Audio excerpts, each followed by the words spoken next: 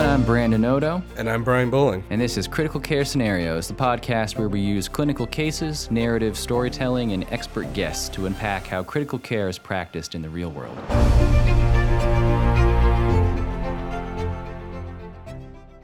Hey guys, welcome back. We have, I guess, a bit of a lightning rounds today, but it's a very special episode.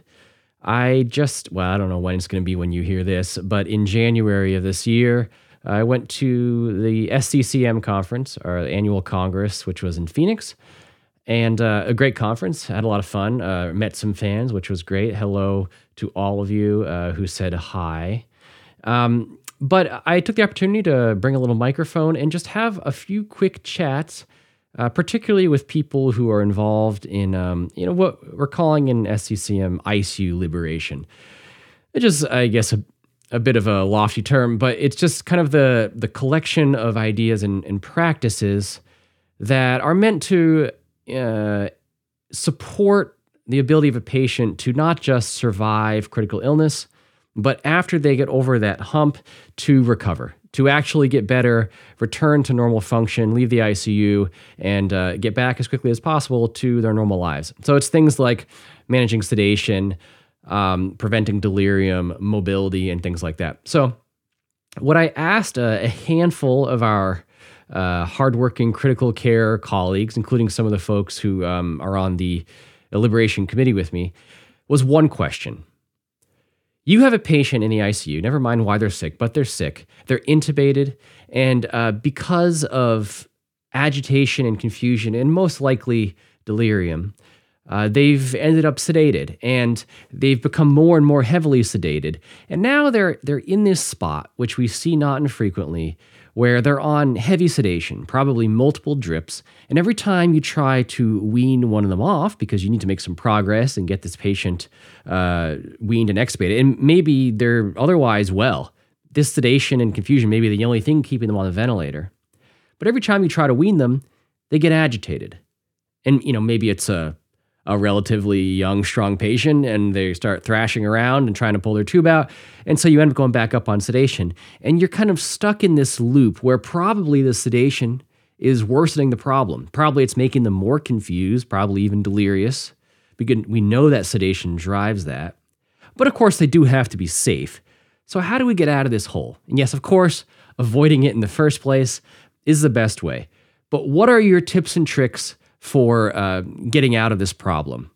Let's see what a few of these folks have to say.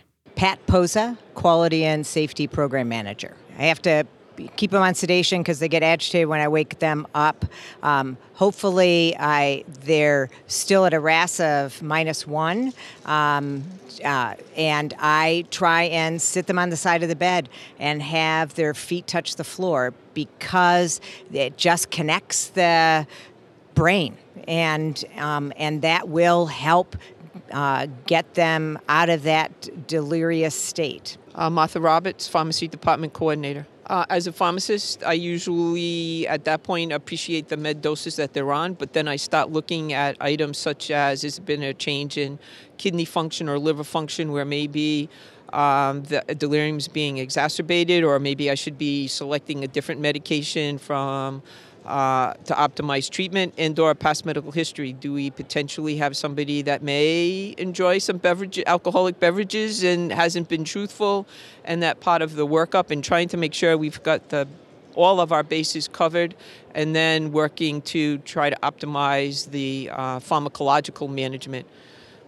I do like Pat's suggestion, though, because I think sometimes that getting up and being more in the upright position and not just tied or maybe to the bed, it can change the perspective.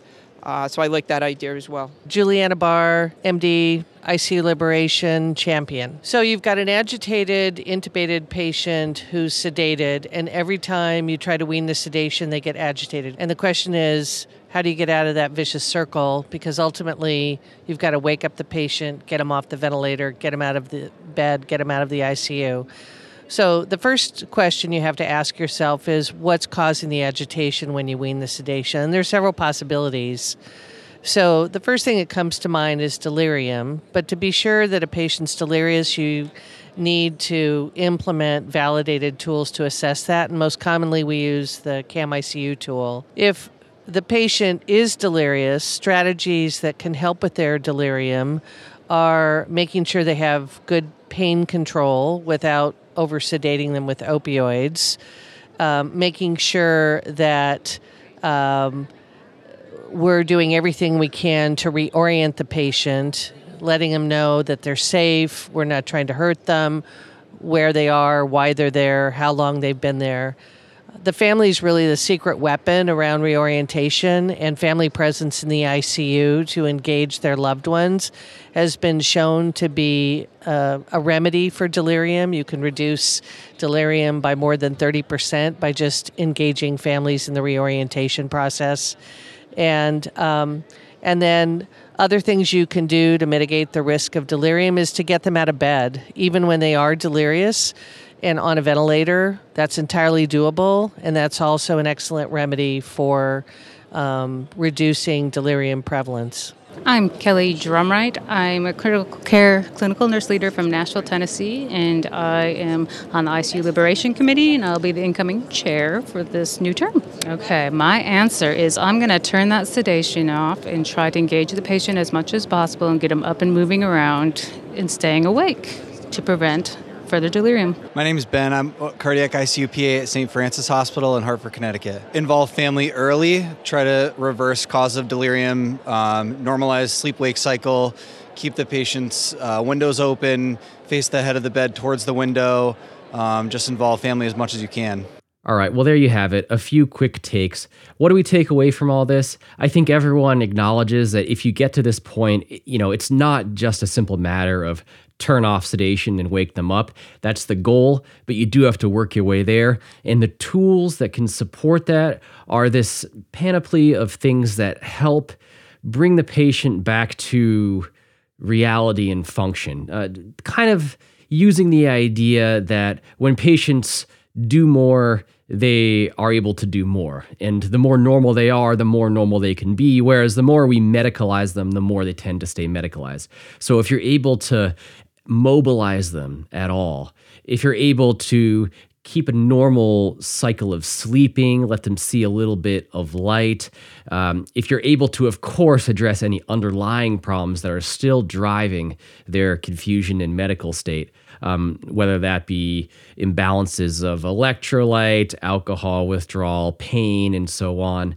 And definitely involving family members can be a real secret weapon, because often the main thing these patients need is just someone to redirect them, communicate with them like a person, remind them who they are and where they are, and just have that kind of human touch. And we can do that. Our nurses can do that, but it's tough. It can be a lot of work. We can't always devote the resources necessary to have someone sit with this patient all day long, hold their hand and say, here's who you are, where you are, and what's happening. It's okay. But also the patient doesn't know us. So someone who they actually know and love is a wonderful resource for this.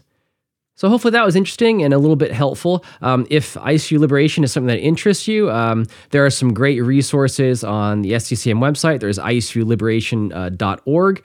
Some great stuff on the A through F bundle, which is really tools along these lines. And you can certainly get involved if you're a member of SCCM, which I encourage you to be. And hopefully I can see you next year at the conference, which is going to be in Orlando, Florida. And otherwise, we'll talk next time.